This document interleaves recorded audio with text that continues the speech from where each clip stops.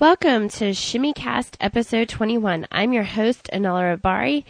This is a full show. There are a ton of event announcements.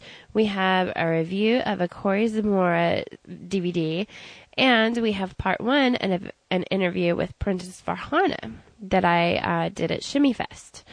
The music for this week's show is from Cargo Cult and Rhonda Lawrence. And just as a reminder, submissions for the next article contest will be due November 6th at noon Greenwich Mean Time. All the guidelines are the same as the previous contest, and you can check those out on the forum board. And just to let you guys know, review submissions are always accepted. You just need to send them on to shimmycast@gmail.com. So let's get started with answers to the question of the week.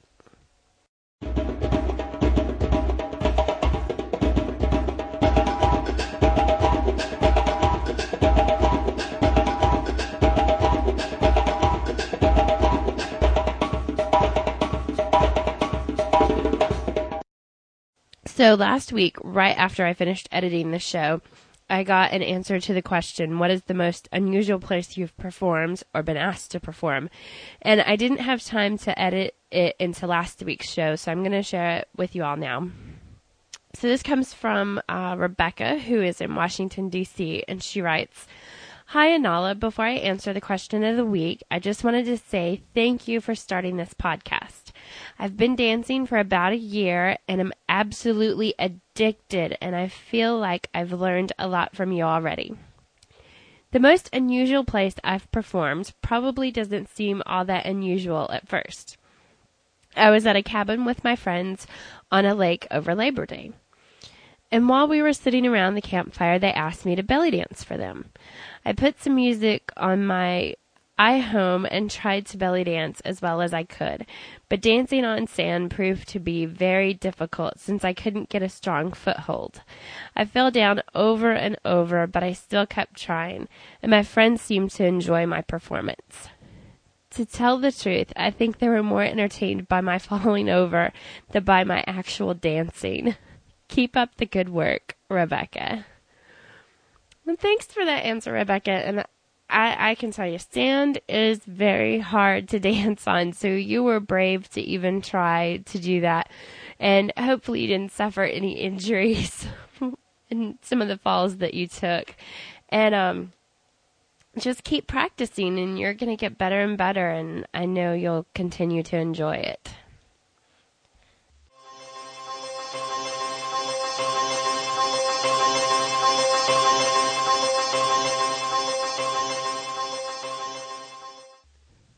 And now your ShimmyCast news. October 12th through 15th, Jillian of the Belly Dance Superstars will be having a workshop in Sao Paulo, Brazil. October 13th through the 15th, Hasim and Serena Ramsey present the Egyptian dance workshops and live concerts in Dublin, Ireland. October 13th through 15th, Tito in workshop in Toronto, Ontario, Canada. October 14th, Zoe of the Belly Dance Superstars will be having a workshop in San Anselmo, California. October 14th, Ramarha Hare with a tribal double sword workshop in Miami Beach, Florida. October 14th, Cammie Little of the Belly Dance Superstars will be having a workshop in Edmonton, Alberta, Canada. October 14th, workshop with Katia of Boston in Montpelier, Vermont. There will be a show that evening starting at 7:30. October 14th, psychedelic music, Brazilian rhythms, and belly dance in Winnipeg, Manitoba, Canada. October 14th, Sonia of the Belly Dance Superstars will be having a workshop in Homewood, Alabama. October 14th through 15th, the Durga Tour featuring Gothic belly dance workshops by Tempest and Alira, and includes a fusion tribal Gothic themed Hafla, Hips Noir, which will be held at the Clarion Hotel in Springfield, Missouri. October 15th, Petite Jamila of the Belly Dance Superstars will be having a workshop in Edmonton, Alberta, Canada. October 15th, Focus on Finger Cymbals and Shimmies, workshop in Minneapolis, Minnesota. October 15th, the 14th Semi-Annual Dancers Bazaar will be held in Ottawa, Ontario, Canada. This is a shopping mecca for the belly dance student, professional, and curious alike. October 15th, Silk Road Workshop in Southville, Bristol, United Kingdom. October 15th, Sonia of the Belly Dance Superstars will be having a workshop in Smyrna, Georgia. October 20th, Rockway and the Cavemen in Charlottesville, Virginia. October 20th, Moving Your Veils to Perfection workshop by Bozinka in Miami Beach, Florida. October 20th through the 22nd, the second annual Where the Mid-East Meets the Midwest Festival in Chicago, Illinois. October 20th through the 22nd, the fifth annual Luna Gitana Belly Dance Festival in Santa Cruz, California. October 21st through 22nd, Colorado Springs Zillfest in Colorado Springs, Colorado. October 21st through the 22nd, Habibi, Hawaii, Honolulu's premier belly dance festival and celebration in Honolulu, Hawaii. October 21st, How to Position Yourself as the Obvious Belly Dance Expert and Double Your Income workshop in Charlottesville, Virginia. October 21st, Hips of Fury competition and workshops in Palmdale, California. October 21st, Fana 2 Halloween Extravaganza Showcase in Winnipeg, Manitoba, Canada.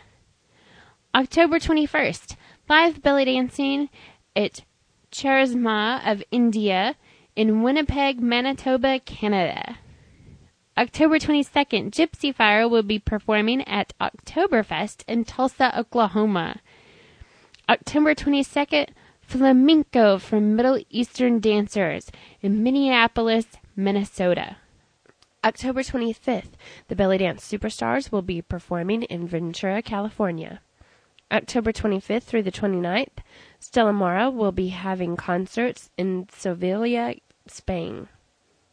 October 27th, Anna Fleming workshop in Baltimore, Maryland. October 27th, the Belly Dance Superstars will be performing in Tucson, Arizona. October 27th, Halloween for Badria. This is a breast cancer benefit in Muncie, Indiana.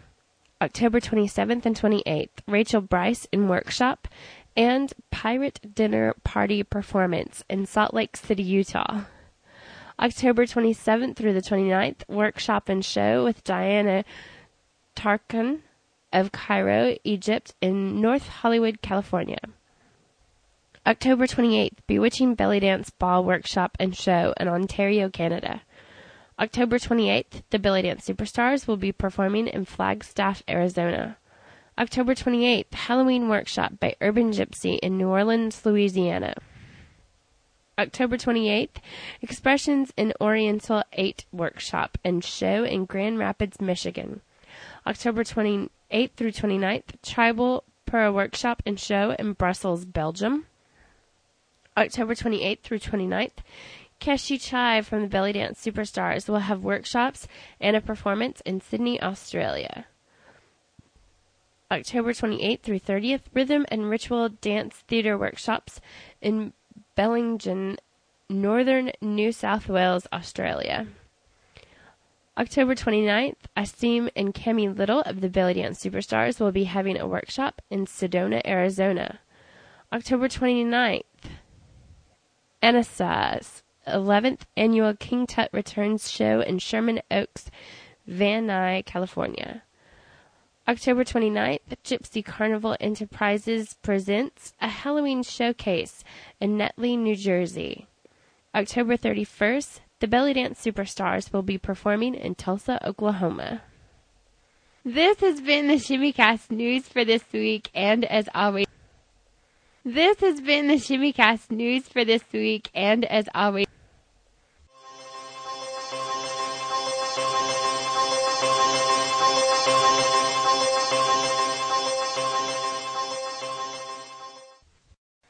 This week's review is of Belly Dance Lesson 2, Standing Moves with Corey Zamora, and it's reviewed by Nala Rabari.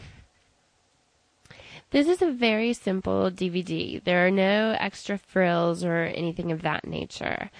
And the set design and everything for the DVD is also very simple. I was kind of disturbed that there was no warm-up or cool-down with the program.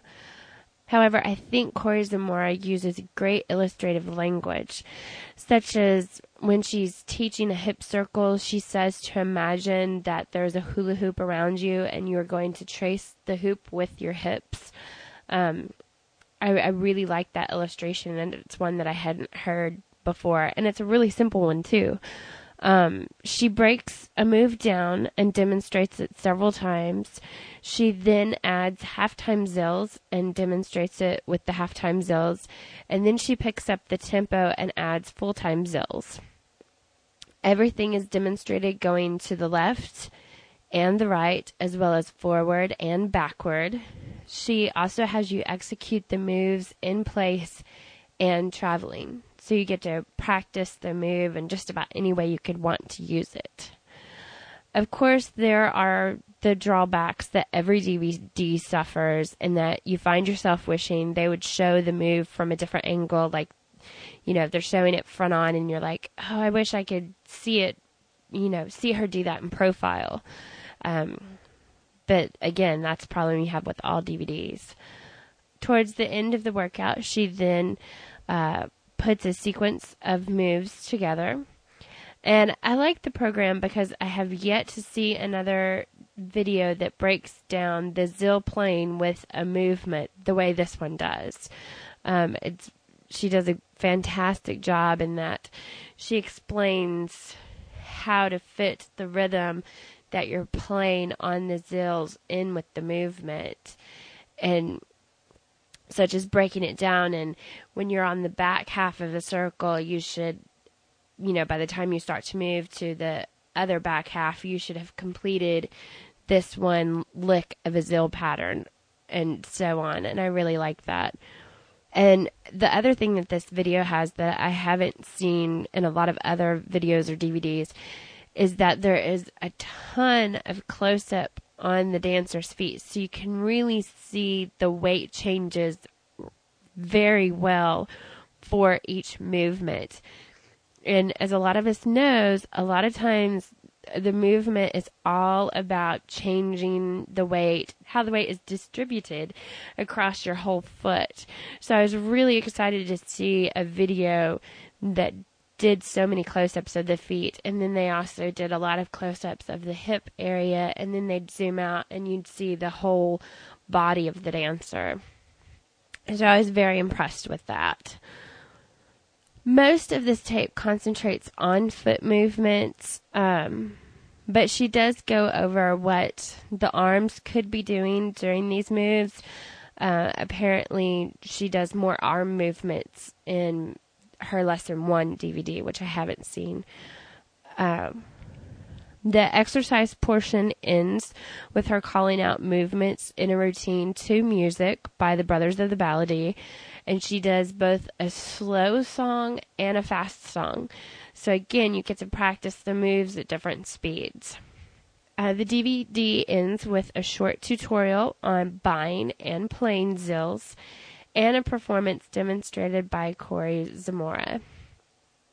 Like I said, it's not really that this DVD is covering any new moves, but like I said, I find it invaluable to see a dancer's feet and really get that idea of the foot movement that I haven't seen in a lot of other DVDs, and that's why I would recommend to anybody to really take a look at this DVD, because that's just awesome.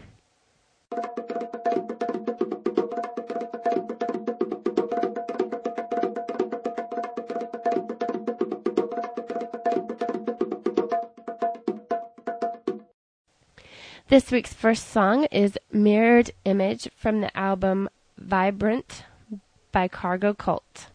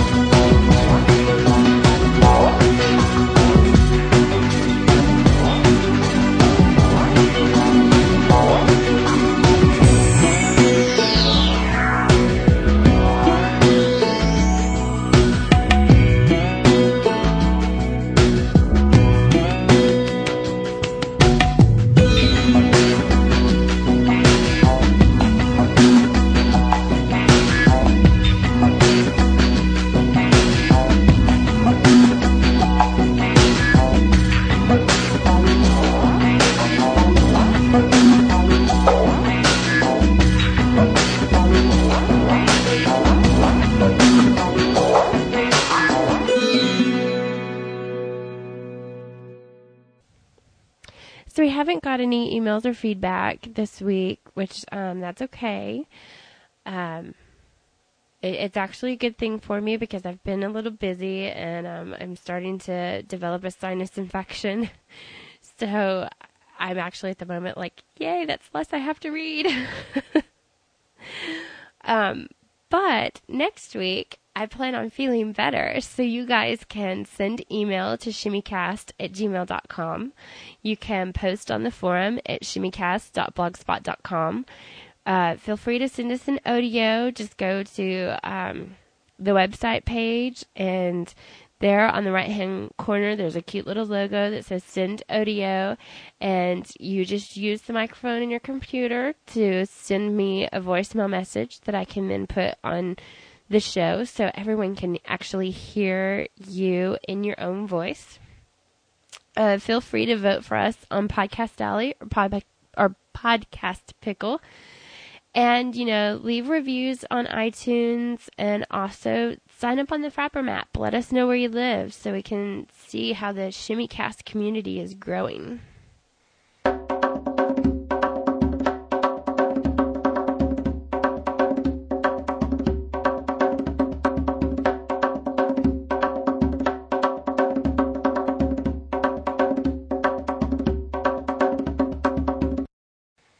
So, as you all know, I went to Shimmy Fest this past weekend. And let me tell you, it was a fabulous experience. I always love Shimmy Fest. I'm hoping at some point I'll be able to make time and go to some other workshops and stuff too, and travel around the country a little more doing belly dance and meet more of you guys out there and talk to more of you as well. I love going to workshops because there is nothing like being in a room of, 50 or more dancers, and it's just so overwhelming to look around and be like, there are this many people who share a passion for something that I am passionate about too. And you get to make great new friends, and you get to learn cool new things. And oh my gosh, the vendors, it's always so awesome. I put a down payment on my first pair of Isis swings. I'm so excited. I'm getting Isis swings, which means that probably at some point in the future there will be an article, nearly everything you need to know about Isis swings, because you guys know how I like to write those kind of articles. But anyway, I'm digressing. I was really fortunate that Princess Farhana, who was the workshop facilitator, graciously agreed to let me have an interview with her. She's from Hollywood, California, and she is just a fabulous dancer. Oh my gosh, I could watch her dance over and over and over again, and to learn from her, she's a fantastic teacher too. If you ever get the chance to take a class with Princess Farhana, go do it. It's great. So, what you're going to be hearing is the first part of my interview with her. The second half of the interview will be next week. And then 2 weeks from now, you're going to hear a series of short interviews that I did with a number of dancers from Shimmy Fest. And I'm really excited about doing this. Number one, Princess Farhana, like I said, she is a big-time professional dancer, so I'm just thrilled that I got an interview with her, and she was very gracious to me and gave me some pointers and stuff for the show, which you guys will be benefiting from shortly.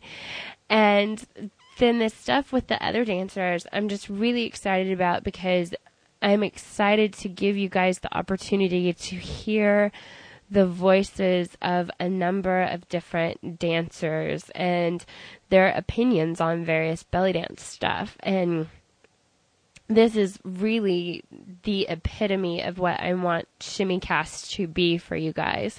So I'm very excited that I've been able to do this. But for now, I'll stop gabbing and we'll start listening to what Princess Farhana and I talked about. So I am here with Princess Farhana, who is from Hollywood, California, and I wanted to ask you, what is your earliest memory of belly dance? My earliest memory of belly dance is probably seeing, I'm sure it was probably either Rita Hayworth in the movie Salome or Hedy Lamarr in Samson and Delilah, or just some random scene from a Sinbad movie. Because by the time I saw the James Bond film From Russia with Love, I already knew what belly dancing was, and I already knew that I wanted to do it, but I also thought that was the same thing as saying, I want to be a ballerina and an astronaut. Like, I never thought that this would be my life's vocation. How did you finally get into belly dance then? Well, I actually, I've been doing it for about 16 years now, but I didn't start doing it until I was 32. As you can tell, I'm not weird about stating my age, and I'd never really had any dance training. I was dancing at a club one night in Los Angeles, and this girl came up to me in the ladies' room and asked me if I was a belly dancer. And I said, no, why? And she said, oh, 'cause you move like one. And then all of a sudden it clicked in me, and I'm like, why are you asking me? Are you a belly dancer? And she said, yes. And I was like, I want to see you. And then I pretty much started stalking her. No, not really. But I mean, like, I pestered her until she let me come to a gig. And then I was forcing her to, like, show me steps. And we'd be, like, at a party or something, and we'd be locked away in a bedroom, like, doing figure eights with margaritas in our hands or something. And people would be banging on the door thinking that we were, in there doing drugs or something, And then they'd open the door and we would just be sitting there dancing. They'd be like, what are you doing? And who have you studied under since then? My primary teacher in Los Angeles was Zara Zuhair, who was straight Egyptian style, and I studied a lot with Raya Hassan from Egypt, like both when she first came to America and then on the many times that I've been to Egypt, I would study with her privately. And she was amazing and a huge influence. I studied with Ida Noor, Dina, Sahra Saida a little bit. Because she lived in Los Angeles, but we live very far. LA's really spread out. But she was always one of my total idols, and I've taken a few workshops from her, and actually we're friends now. I love her. She still makes me scream like a girl at a Beatles concert.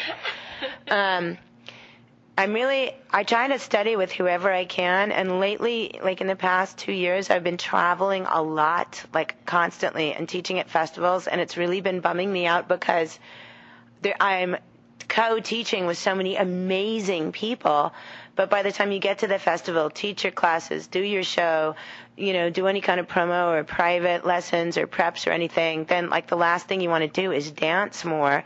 So I've sat in on a lot of people's classes, like people like Morocco or like Jim Boz, or just like amazing people that are friends as well as dancers I admire, but I'm usually like too wiped out to take their classes, or I'm like too sore or something, and so I've been really sad about that. And what is your favorite dance move? My favorite dance move? Probably, like, for me, it's probably the whole family of undulations, but my own personal trademark is the flungulation, which is an abdominal flutter layered with an undulation. That, I've seen it. It's wonderful. That's one of my favorite moves that you do. And what's your favorite prop to work with? Oh my God, I've got. It used to be sword, and now I'm really into using giant feather fans. But I still love to balance anything on my head. I mean, give me a bottle of water and it's on my head. I've danced with centerpieces from tables on my head. I had a cat on my head once, a live cat, when I was dancing. Although that was at a party, that wasn't that wasn't for a stage show or something. I like using all sorts of props. I mean, also I just have to say this, things that I don't consider props are symbols and veils. I know a lot of people consider them props, but I just consider that part of the regular curricula. Right. One of our listeners submitted questions. What do you always have to have in your dance bag? Glitter. Which that brings up another listener question. They've noticed when they've seen you perform and in photos that you always have a really nice, even dispersal of glitter on you. And they want to know how you get that, and is there a specific brand of glitter that's better than the other? Okay, you guys are going to laugh. I'll tell you this one. First of all, let me tell you that I'm going to write a book on skincare because my secret to staying so young looking is to exfoliate with glitter. No, I'm just... That would work. Well, it does work. Actually, my boyfriend jokes that if I ever went to an Indian sweat lodge, I'd be sitting on about 2 feet of glitter. I do have to say, I know this is going to sound kind of raunchy, but one of my cats was using the cat litter box, and let's just say that a whole bunch of glitter came out, and I was just like, oh no. I felt like such a bad cat mom. I mean, glitter is my whole life. Okay, here's how, when I'm using glitter on my face, which is all the time, I will only use cosmetic grade glitter, and I'm advising that to anybody. I actually once had a glitter accident in my left eye. I got hit directly in the eye by my shower spray, but all my makeup wasn't off, even though I really pretty much anally take my makeup off after shows. But there was one little couple of pieces of glitter in there.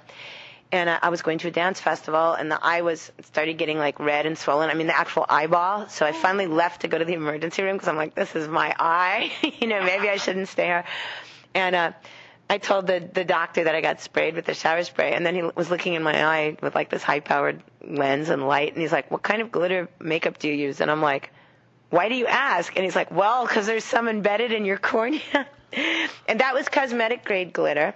So I know that I'm going on a really long tirade about this, but I also made my friend Tracy Hobbs, who's like a biologist, she, with her high-powered microscope, looked under a microscope at all different brands and kinds of glitter, from MAC on down to Kraft glitter, and sent me like JPEGs of what they look like under a microscope. And I'm here to tell you that the cosmetic grade glitter is cut round or oval, and it's made out of plastic or like some kind of silicone, and some of the other glitter is actual metal, probably not that much anymore. But the Kraft glitter, when you see them under a biological microscope, are cut like stop signs, and that will you never want to use that stuff around your eyes. Never, ever, ever. So only use cosmetic grade glitter that you are sure is cosmetic grade glitter around your eyes. Now onto my body and glitter dispersal.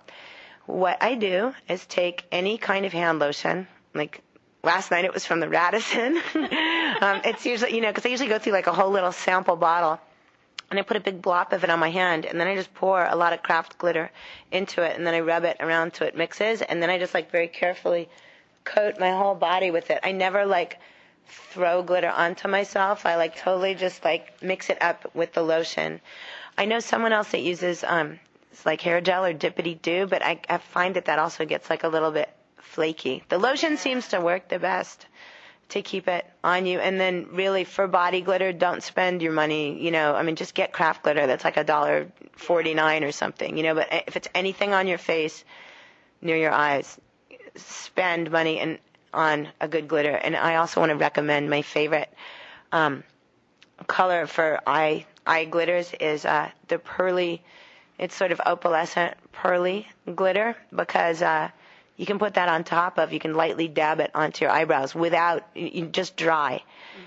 And no matter what colors you're wearing on your eye, it'll pick it up and just make it look sparkly. Yeah. And I wouldn't recommend dark colored glitter for your face, because in photos or sometimes on stage, if the lighting's not that good, it looks like blackheads. Yeah. Okay, there, I've said my piece. Well, I'm sure they all wanted that information too. How do you go about picking music that you're going to choreograph to, and how do you find good music? Well, things have become a lot easier with the internet and MP3s and stuff, but the rule of thumb that I use for picking music that I want to work with it's pretty basic and old-fashioned. If something gives me goosebumps when I hear it, I know immediately, and I usually know within the first few seconds of a song. I've gone through CDs and just press track 1, 2, 3, 4, 5, 6, 7, and I'll be like, oh, that CD had only one usable track on it. You know what I mean? And then sometimes I have songs in reserve, but it's always something, I react with goosebumps. I know a lot of people might not, but there's certain artists that I like or love, really a lot more than others, that seem to speak to me. For classical Egyptian, I would have to say Kulthum. I mean, I know everybody loves her, but for example, I love George Wassouf, the Lebanese singer. I mean, everything he does from classical to modern pop, but even his pop it's not just that herky-jerky synthesizer pop. It's got like actual beautiful like Arabic instrumentation in it. I like to pick odd songs. I try to avoid, like, I can see why some songs are really, really popular. I can totally see, but I try to avoid this song of the moment, like, something that might come off a CD that everyone's listening to, because you know that you're going to go to a dance festival and there's going to be 6 people dancing to it. Yeah. Sometimes I will use song of the moment that was a moment 4 or 5 years ago because it's a good song, but by then the trend has gone by, you know what I mean? And then people are like, oh, I love this song, but like not everyone's dancing to it. Yeah, definitely. I just like to look for odd or unusual things, and I always like to go for songs that have a lot of rhythmic changes in them, or really soulful vocals, like things that you can actually bite into choreography-wise, like good pauses, good tempo changes, nice backing vocals or whatever. Yeah. Can you tell us a little bit about your choreography process? Sometimes it always varies. I don't have something that I actually rely on. Sometimes it's song driven, like I'll hear the song first. Sometimes it's a total fantasy driven, right. Like I think you saw last year when I did that 20s number. Yes. That sort of just came to me. Someone gave me the crown that I was wearing. It was an authentic 20s tiara, and I had it, and I was like, wow, I really want to do something that looks like sort of Theta Bara, like that teens and 20s look, and I had no idea what I was going to do or what kind of music I was going to use. I saw exactly what it needed to look like, so I started making the costume, having absolutely no idea. And then I started like playing around with like poses from like old postcards, and right. And also for that one, for me, it was particularly difficult because I had to keep my face in a certain way. Like usually my mouth is way open and smiling when I'm dancing, and I wanted to keep my lips closed so I could maintain a really good 20s rosebud mouth. And I was trying to make my eyes like bigger and wider, because usually my stage face is usually sort of closey eyes and big open mouth. So I had to do the opposite. I had to do some facial choreography. But I knew what I wanted the dance to look like before I started the actual choreography process, and then I finally found the music for it. So that one went kind of backward. They all go in different ways. Sometimes it starts with the steps. Sometimes it starts with the music. Sometimes it starts with the costume. It's just, I take it different case by case. You mentioned you made that costume. Do you make most of your costumes, or do you buy them, or how do you do your costuming? I make most of my costumes. I have a ton of costumes. I probably have like almost 60 costumes. Cough, cough. And my whole apartment is like covered with like headdresses and fans, and there's like 6 swords in there, and veils and Isis wings. I mean, it's insane. My apartment reached critical mass like years ago. But I love to make the costumes. Somehow, I mean, I love buying costumes. I love looking at costumes, but a lot of times, like, I can't find a costume that I want, with something crazy. Like, sometimes I'll see a costume, I'll be like, I have to have that. But other times, I'll think of something like, for example, I used the 20s one, for example, again. I wanted to have a costume that looked like I was completely naked, but with gold lace over it. Mm-hmm. I couldn't find anything like that. You know what I mean? Yeah. And when I'm making costumes, when I'm thinking of up numbers, especially concept numbers like that one, or I have this other, I've got a lot of them. They're really, really high concept fusion numbers. I have to make the costume because I have this other one where I'm an opium hallucination, and I have these like a 20s looking guy on the stage smoking out of an opium pipe, which is a vintage, like 100-year-old opium pipe that a friend of mine found for me on eBay. And then I have a geisha girl that's like setting up the pipe for him and mopping his brow as he's puffing away more and more. And he starts getting high on the opium. And then I come out, and I wanted to represent an opium high. I know this sounds completely crazy. So I had a gigantic headdress of poppies. Like, where was I going to find that? Yeah. You know what I mean? Or a shredded up costume that looked like smoke. You know what I mean? Like all gunmetal and shreds, and, a veil that was sort of like a transparent veil, but it was silk. And of course it had to be China silk, since I was doing a Chinese thing. Yeah. So, you know what I mean? I mean, like stuff like that. You can't buy things like that. So, if you're thinking up crazy stuff like that, then you got to make it. Where has been the most favorite place that you've ever performed, and why? Wow, that is so hard. I've had, it was really great performing in Cairo. I performed there a couple of times. I just performed in London in the spring, and that was really amazing because it was one of the clubs that I was in. It was called Souk Medina, and it was a really tiny basement club with all stucco walls, and it was all lit by like those little Moroccan lights with the glass in them. And there was a bunch of really wonderful belly dancers there from this organization called Planet Egypt, and there was a couple of incredible Egyptian male dancers there, and one of them was named Shafiq Ibrahim, and I know that you'll be hearing more about him soon. He was really young. I think he's about 22. Totally cute. I mean, like physically amazing dancer and really great personality, really mischievous Egyptian stage person. I mean, he was amazing. He's I know that we're all going to be hearing more about him, but just that night was so magic. Everyone that performed was really good, and it was just a very intimate, beautiful setting. I'm trying to think of. I love performing. I've performed in so many places that are just amazing, or I've had some really crazy, insane gigs too that were just wild in the wrong ways, but they were still memorable.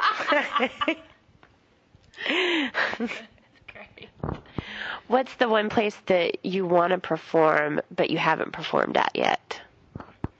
I never even thought of that. I would love to go to the Far East and Turkey to perform.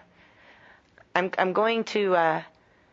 I'd also love to go to Eastern Europe. I'm going to Portugal to teach next spring in the beginning of June, and I'm probably not going to be performing at this, but I'm the week before I'm going to this gypsy festival in Saint-Marie de la Mer, France, and I've been wanting to go to this for like 10 years. It's gypsies from all over Europe, and it's just like a crazy festival, and it's not sort of tourist infested or anything yet. You know what I mean? Yeah. It's kind of like Burning Man for gypsies or something, but it's not like a tourist destination, and I'm so excited that like I'm going to be in Portugal the week after that, so I'm just going to go early to see that, and I'm sure that I'm going to be going crazy the whole time because I'm hearing all the gypsy music and dancing. And definitely. What is the most unusual place you've performed at or been asked to perform at? Okay, that was one of the gigs that I was thinking of that I said went crazy. Okay. I'm going to give you like the shorthand version of this. There was this crazy Persian millionaire whose name will go unmentioned, who owns a town, the whole town, whose name will also go unmentioned, in Central California, who hired me and another dancer and also a whole Arabic band and, some other performers to dance on this party dance festival he was having that got completely rained out. And we wound up the day that we were supposed to perform, the place where the town was is about 2 hours from my house. And it wound up taking about 6 hours to get there because it was pouring and there was traffic jams. And by the time we got there, the outside tents were like sagging, and we were hanging out with the Arabic musicians who had been hired, and they suggested that we go into town, which is still about 40 minutes away from where we were staying, and put up at a really nice hotel, by the way. And then finally we're like, well, where are we going? We thought we were just going to go and have dinner in town, or maybe have a drink. And they said that they were taking us to a male strip club, and we were like, what? And the reason that they were taking us there was because it was a college town, and they heard that it was male strippers at night. And I was like looking at them thinking, these guys can't be gay. But their reasoning was that there would be hot girls at a male strip club. So we're sitting there with these Arabic musicians that we'd known for like 15 minutes, heading to watch a male strip show in the pouring rain. And we're like, oh my God, are we crazy? And so we went there, and then they were being really nice and polite to us because we were with them, and we were like, they're being very protective of us because we were like, I guess at that point, quote, quote, they're women. But they were being kind of pigs to the other girls, like these college girls trying to pick up on them. And one of them was picking up on this girl who had a boyfriend there, and the boyfriend kind of got mad. So we went to the only other place in town that was open, which turned out to be this bar that everyone in town went to. It was like a fern bar. My friend, the other dancer, she went to the bathroom, and while she was in the bathroom, the guy and his girlfriend showed up there coincidentally, and one of the musicians started hitting on the girl again. Next thing you know, the guy like turned around and started swearing at him, and then the musician grabbed him and punched him, and then another one of the musicians broke a beer bottle over his head, and then the next thing you know, all the guy's friends came, and then all the rest of the musicians joined in, and we were in the middle of this fight that looked like it came out of Pulp Fiction. I'm not kidding, there was like chairs and tables flying through the air. The bouncer got the crap beaten out of him. Someone went flying over the bar. There was people like hiding, like crawling away from you know what I mean? There was like bottles going, and I see my friend, come out of the bathroom, and she looks at me all the way across the room, and all you could see was all this chaos going on, and she mouths to me, "What the F?" You know what I mean? Like with her eyes all wide open, and then finally she snuck up to where I was by crawling behind tables, and she's like, "What's going on?" And I'm like, "Everybody that we just came with started this huge fight." And she's like, "No way." And so then they're like, come on girls, let's get out of here." And so we're walking out. We walked out, right? It's like 6 police cars were pulling up with their lights, and we just we just walked out in the line, and we just walked down the block, and we got to the car, and we were all like, "That was crazy!" Like, and I mean, the police were just running in. They didn't even realize that we had anything to do with it. And my girlfriend was sitting there in like stunned amazement, and she's like, "This kind of thing only happens when you're around." Anyway, that was probably, so that was the night before. Then we get a call at like 7 in the morning because the millionaire decided to have the party anyway. Even though, like, almost no one was coming. I think, like, 4 guests showed up. But he started, like, the barbecue pits going, and there was all this food, and there was the musicians, and, like, a couple of other people, and this flamenco guitarist, and, like, about 8 guests total in this whole private town that this guy owned. And then this limo showed up from L.A. that had all these people that I guess were, like, pseudo-kidnapped. Like, this sleeping drag queen woke up and came out of the limo, and everyone's like, "Where are we?" Because the last thing they knew, they'd been, like, partying on a yacht that was in Marina del Rey, and now all of a sudden they were like in a limo that brought them up to this town. I mean, it was crazy. This was like the Wizard of Oz of belly dancing gigs.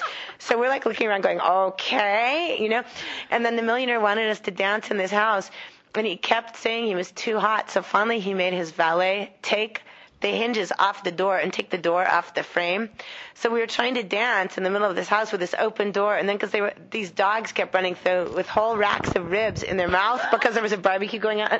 This was definitely the craziest gig I've ever done. This was about 10 years ago this happened. Nothing will ever top this.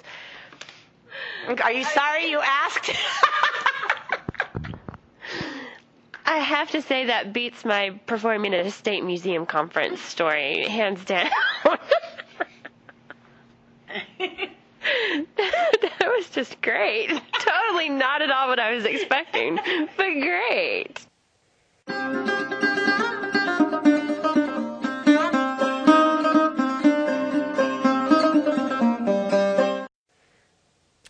So as you guys could tell, I was having a ton of fun with her, and she's just such a fun person to be around. I can't tell you guys how wonderful her personality is, and she's such a down-to-earth person, and she's so funny and so warm and inviting, and I can't say enough gracious things about her. She really is one of my favorite dancers. But I'll stop going on about that because you guys are going to get to hear more of that next week. So for now, let's jump into the next question of the week, which is, what move has challenged you the most and why? To answer that, you can send an email to shimmycast@gmail.com, or you can go to the forum board at shimmycast.blogspot.com. Just click on the link at the right, and that'll take you right to the forum board. I'd like to thank everyone who has sent me suggestions for my trip to Chicago so far, and feel free to keep them coming because, like I said, we're going to go in November to Chicago, and we've never been before, so we're excited to hear everybody's recommendations, where to go to eat and what to do and everything.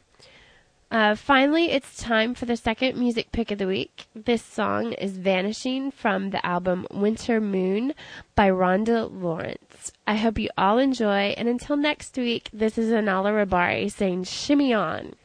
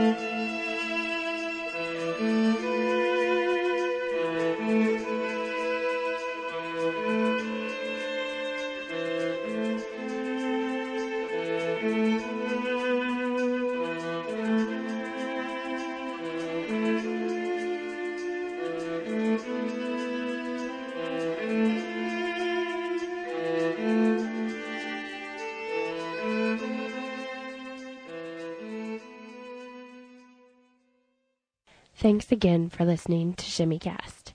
You can leave us feedback at shimmycast@gmail.com, and be sure to visit our website and forum at www.shimmycast.blogspot.com. Remember, the opinions expressed are those of the host and the podcast crew. Thanks again.